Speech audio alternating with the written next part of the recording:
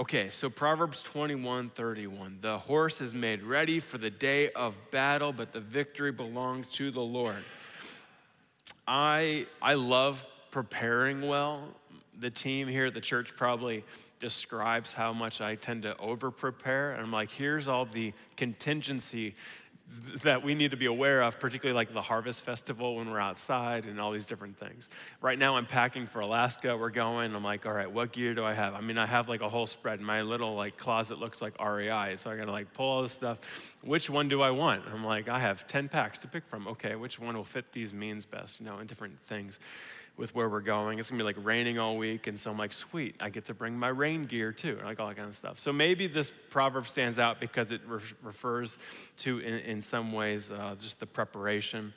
As I look at this, I think this proverb best connects with an array of life challenges. It could be family dynamics, it can be work, it can be society. In fact, it's a little bit, I'm referring to this proverb a little more like a Swiss Army knife. The language right out of the gate describes the value of preparation and then how God will carry through and get the glory in the victory. I mean, the language there is quite clear, just the what this stands out for. But let me challenge us this morning to see how this will teach us about ourselves and also human nature regarding stress, anxiety, and worry, regarding control in uncertainty versus trusting God, regarding joy in life when life is a dumpster fire around you, regarding purpose in a society that is humanistic, nihilistic, and hedonistic, and also the importance, as I mentioned, preparation and diligence. And so this proverb teaches us through this. Now, this has stood out to me in a certain way because about 10 years ago, when I was first getting into ministry, actually it was 10 years ago, I moved to Charlottesville. So maybe it was around then or so. I didn't dig up the article because I didn't really care. It kind of stuck out to me so much, I just remember this. This article I read was entitled something along the lines of Why a Pastor Can Sleep at Night. And the premise was ministry is super taxing and difficult, and there's heartaches with celebrations, there's demands, and there's all sorts of things. And why is it that a pastor can still like get rest, literal sleep at night, and not just be up throughout the night with the anxiety of church and everybody's challenges that we come together? And the big challenge in the article was describing that, well, we trust God. So you work well, you work hard, and then you sleep well, remembering that God is going to carry things through. Well, for years, I've just kind of clung to that. It's really helped me a lot. I sleep well, generally speaking. And yet, as I've spent more time with you all, as I have grown, just even growing up, you realize that principle applies all over the place. It's not just limited as like a pastor and ministry at all. I would say that we can all sleep well at night, remembering who God is, remembering the victory of the Lord. And so I want to walk us through this proverb to even give us a secondary idea of this. Like we can sleep at night because we trust in the victory of the Lord. So as we look at Proverbs 21, it's a little bit of a multi-tool. It touches on several different areas. Maybe for you, it'll be all of them, but maybe just one of these. And let's talk through it. So Proverbs 21, I already read that. Listen to some of these other Proverbs. One of these, Neil just read a moment ago. So Proverbs 16:9 is a parallel proverb. It says, the heart of a man plans his way, but the Lord establishes his steps. Another one is this: many are the plans in the mind of a man, but it is the purpose of the Lord that will stand. And then there's a psalm that parallels this too. Psalm 20, verse 7. Some trust in chariots and some in horses, but we trust in the name of the Lord our God. And then also I want to read for you a lengthier passage in Jeremiah 17. It says this: this is what the Lord says. Cursed are those who put their trust in mere humans, who rely on human strength and turn their hearts away from the Lord. They are like stunted shrubs in the desert with no hope for the future. They will live in the barren wilderness in an in an uninhabited, salty land. But blessed are those who trust in the Lord and have made the Lord their hope and confidence. Have you done that? Right. They are like trees planted along a riverbank with roots that reach deep into the water. Such trees are not bothered by the heat or worried by the long months of drought. Their leaves stay green and they never stop producing fruit.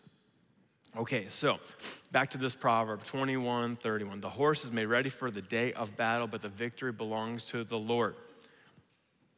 I think that this, when you go deeper than just the value of preparation and the diligence of that, there tends to be a question of, do you trust the victory of the Lord?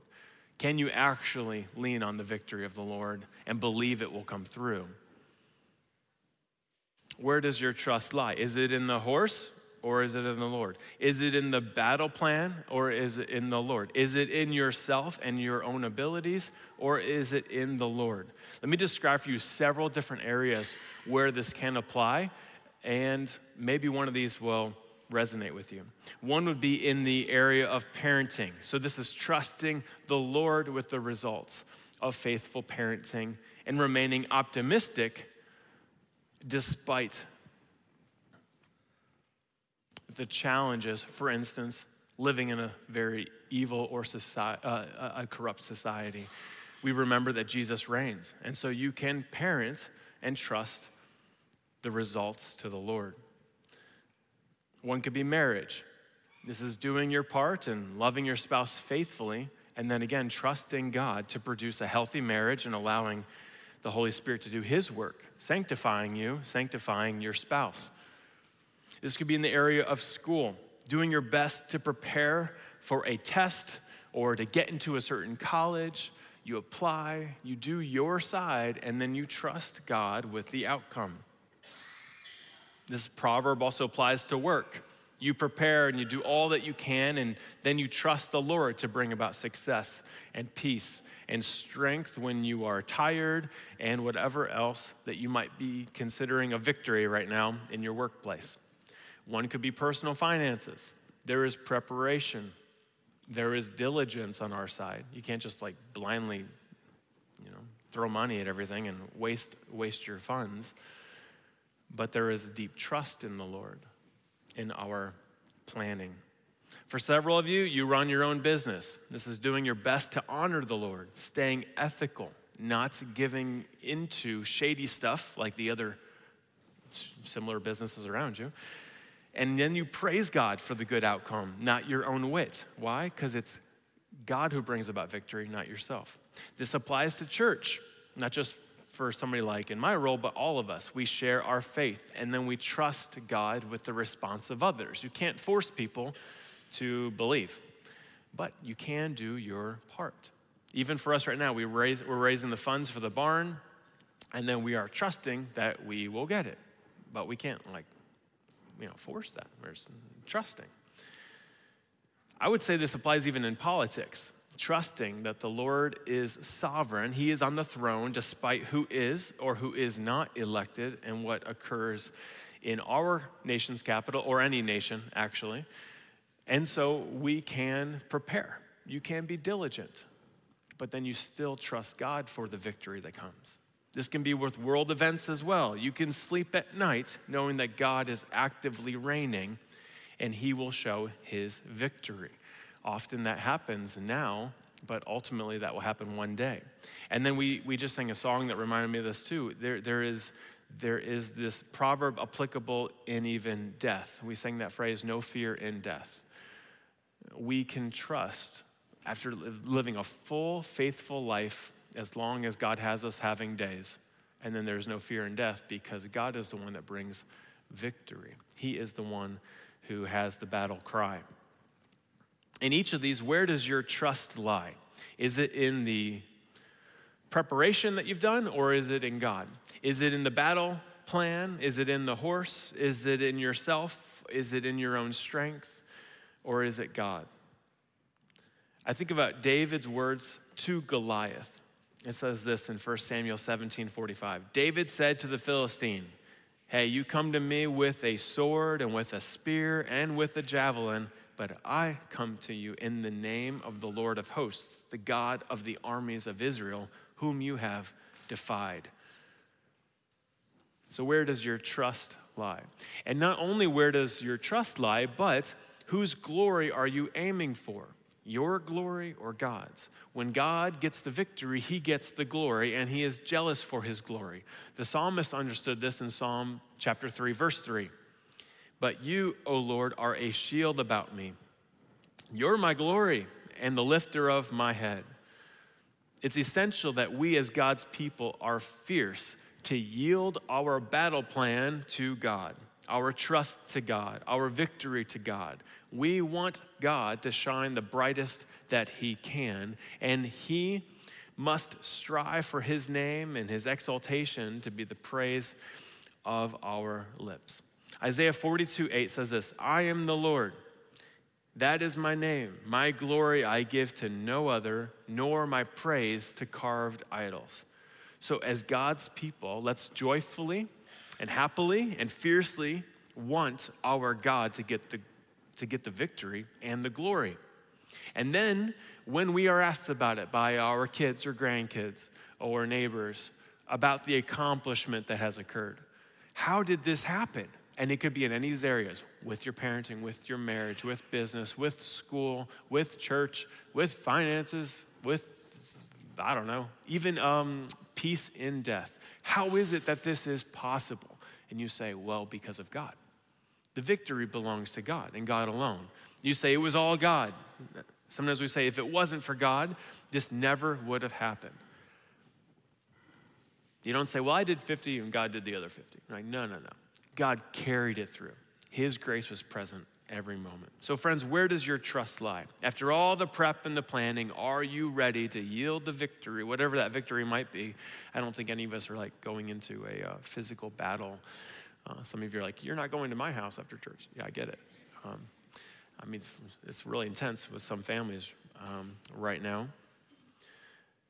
But whatever we would consider a victory, what are you seeking the Lord for victory? I've got about 3 or 4 in my own life right now. And if he doesn't come through, I don't really know what's going to happen. So we'll see. Why is it that we can trust God? Well, let me give you a few ways that I've been able to take this proverb and then sync it with other solid theological truths that help me to say, this is why I can trust that God will win and carry us through. One of these is remembering who God is. I use the names or the titles for God to remember who he is, to give me confidence that he is the one that I can trust with the battle, and he is the one that will bring about victory. So I've got 4 for you, 4 titles or names. One is the name El Roi, R-O-I. El Roi is the God who sees. And so in Genesis chapter 16, you have Abram and Sarai. They're pretty mean to Hagar. Sarai, she pushes Hagar out, and she's pregnant, so she runs out in the desert, and she's just kind of at a loss. And the angel of the Lord meets Hagar and gives her a promise that in her pregnancy, that this baby will be named Ishmael and will bring about many descendants, although those descendants will war against what will be Abraham's son Isaac, right? Well, in verse 13, Hagar cries out, you are the God who sees me. And this name, despite the fact that this moment in biblical history is kind of a unique one to bring into this moment because of Hagar, it's a pretty uncomfortable topic. Here she is a concubine. We don't practice that or advocate for that. And then her own son is Ishmael, and it's a whole mess as a family and a lot of drama, but we are still reminded that God sees us in the struggles. He meets us there. He sustains us. He refocuses our attention on his heavenly purposes, and we can find ourselves crying out, you are El Roi. You are the God who sees me in this struggle in the way that you met Hagar. I have been there. I want to presume that all of you have to some degree as well. So one is we can trust God with the battle because he sees us. Secondly, we can trust him because he is sovereign.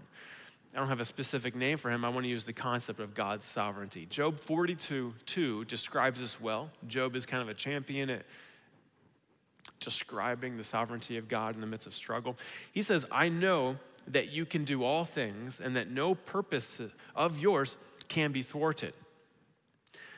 Friends, we remember God's sovereignty as we look at our life's celebrations, saying God did this, and also life's struggles. I like John Calvin's quote on this. He said, it is a most blessed thing to be subject to the sovereignty of God. And there's a wonderful, profound depth to resting in the sovereign goodness, love, and presence of our God. He has the plans under control. And whatever happens, it is for his good and glory, and it's also for our good. Another title or description for God that helps me as I think about this is that he is our divine warrior. I love this description of God. I have for many years. Story upon story describes that God is the supreme conqueror for his people. We see this in all these Old Testament stories that the kids are always like learning, and you're like, wow, that's an awesome story. There's also some like, R-rated material to that you're not aware of because you're 5, but nonetheless, that is a brutal story of God's conquering for his people. We also see this with the cross and with the resurrection of Jesus Christ. He is the ultimate conqueror, and we also read about this one day with Jesus' victorious return, which I'll get to in a second.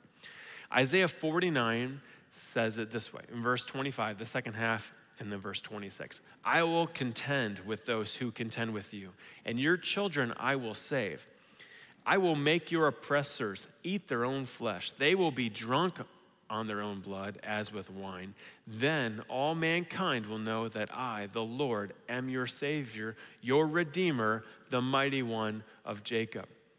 Because our God is a good and loving divine warrior, we can trust his ability to defend and also his ability to respond with pure motives, those that are loving and they care for us. All right, so we've got El Roy, we've got that he is sovereign, we've got divine warrior, and one more for you that just resonates as I think about this, and that is that Jesus is the Lion of Judah. Revelation 5:5 says this, then one of the elders said to me, do not weep. See, the Lion of the tribe of Judah, the Root of David, has triumphed. He is able to open the scroll and its 7 seals.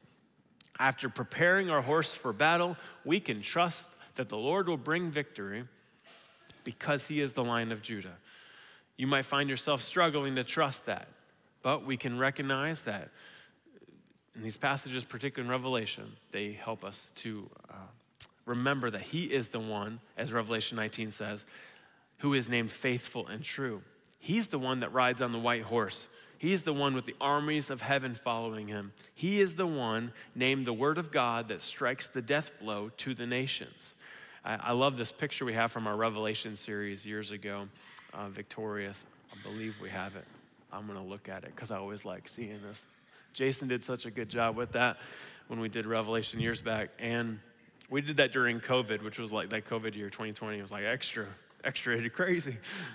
Doing Revelation whenever there's like a pandemic going around. But I loved that series, and I love that picture. It portrays well our Savior, the one who is the Lion of Judah, right? Our God fights for his people, and one day, his final victory, it will be on display. And so we can trust God as we remember his characteristics, as we remember his role that he plays. But I want to address one more element to this topic, and that is this question. Maybe some of you are asking this. I have asked this many times. What if I am tired of preparing the horse for battle? Right? Whatever your symbolic horse is right now could be, and I'll just go through some of those categories I mentioned. It definitely could be something in your marriage. You're just tired. You're tired day after day of the battle. It could be with parenting, depending on what's going on with your children. Could definitely be work. It could be with school. I hear this all the time. Whatever it may be, are you tired of preparing the horse for battle? That work that is involved, the sweat and the strategy and even the prayer and fasting involved with doing our side of this? What if you're tired of that work and the monotony and possibly even the lack of results, or at least the appearance of the lack of results? What should you do? Well, if you are there, let me equip you for a moment. I've got a few steps. One, I encourage you to pray.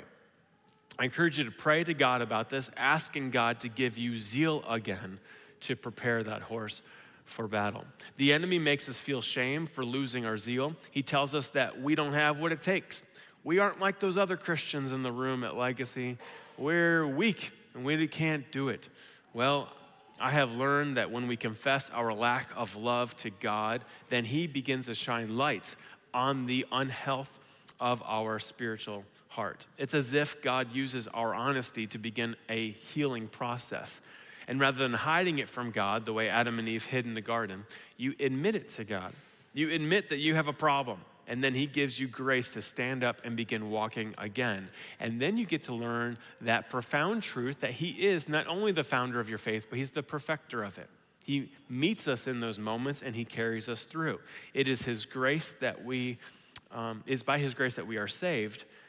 But also let's remember, and this is probably what a lot of people forget, like Protestants forget, and it's that by his grace we also grow in our faith. So he is the one, he is the source and the agent behind our salvation as well as our sanctification and being made more and more into Christ's image. So the first thing is to pray. Just be honest to God. Secondly is to read.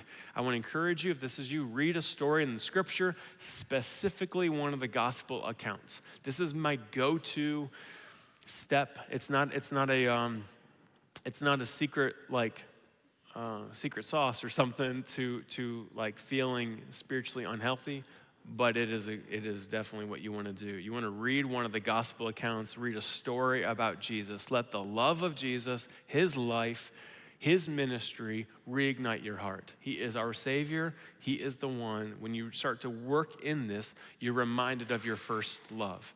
Again, you could read anything in Scripture. God moves and he speaks through anything. But if you are in a spot where you're like, I just don't even really want to read the Bible. I haven't read it for myself in a long time. I'm just feeling tired in the battle right now. Then take what little strength you got and read one of these passages in the gospel accounts, Matthew, Mark, Luke, or John. Number 3, I think you should be honest with somebody about where you are. Could be a group leader. Could be somebody that you trust. It could be your spouse, a parent.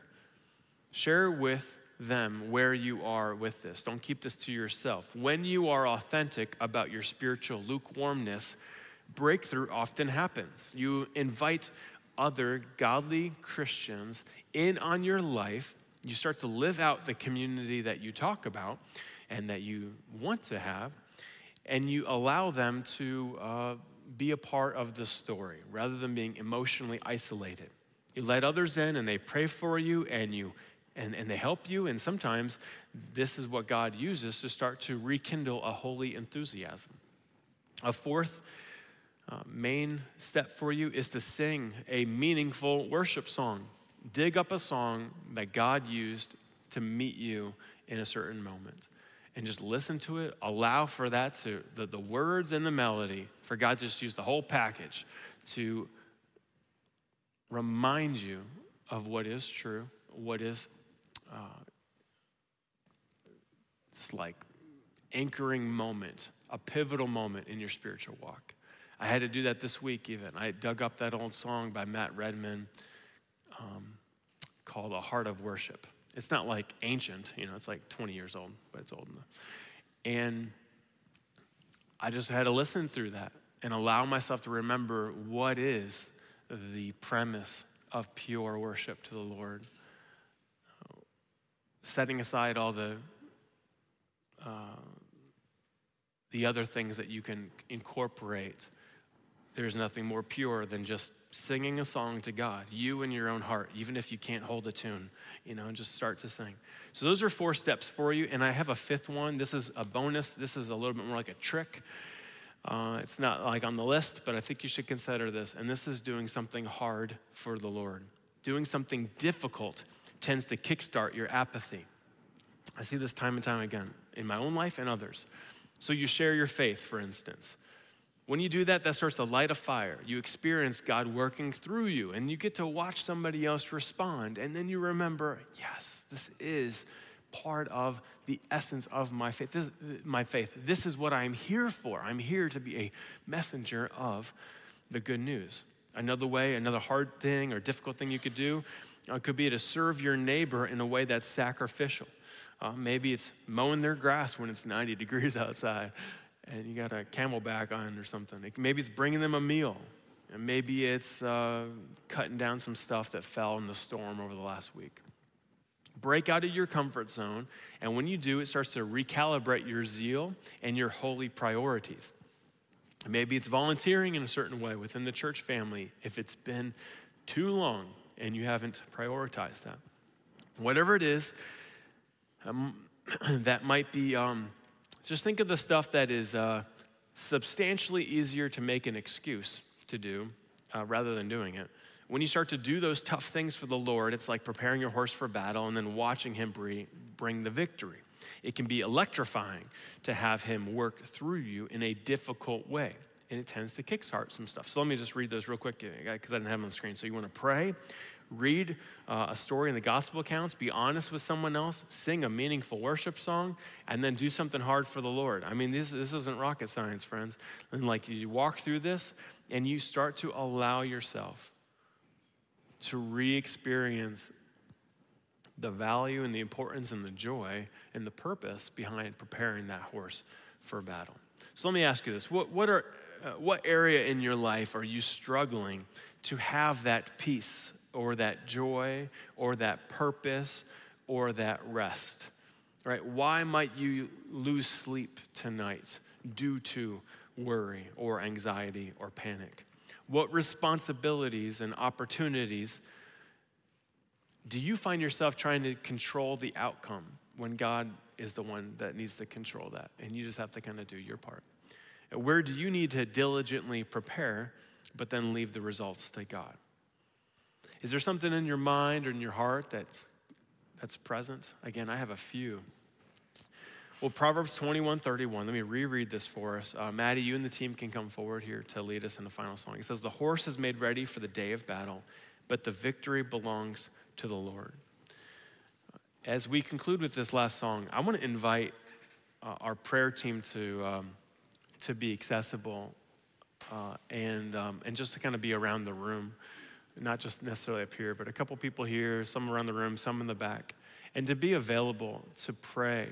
Maybe somebody here in the church family says, listen, I am in a spot where I need to be honest with somebody about my spiritual apathy, and I need the ministry of prayer right now. Maybe others of you are saying, I've just really struggled to find the purpose or the peace, or there's something plaguing my heart, and I'm literally losing sleep.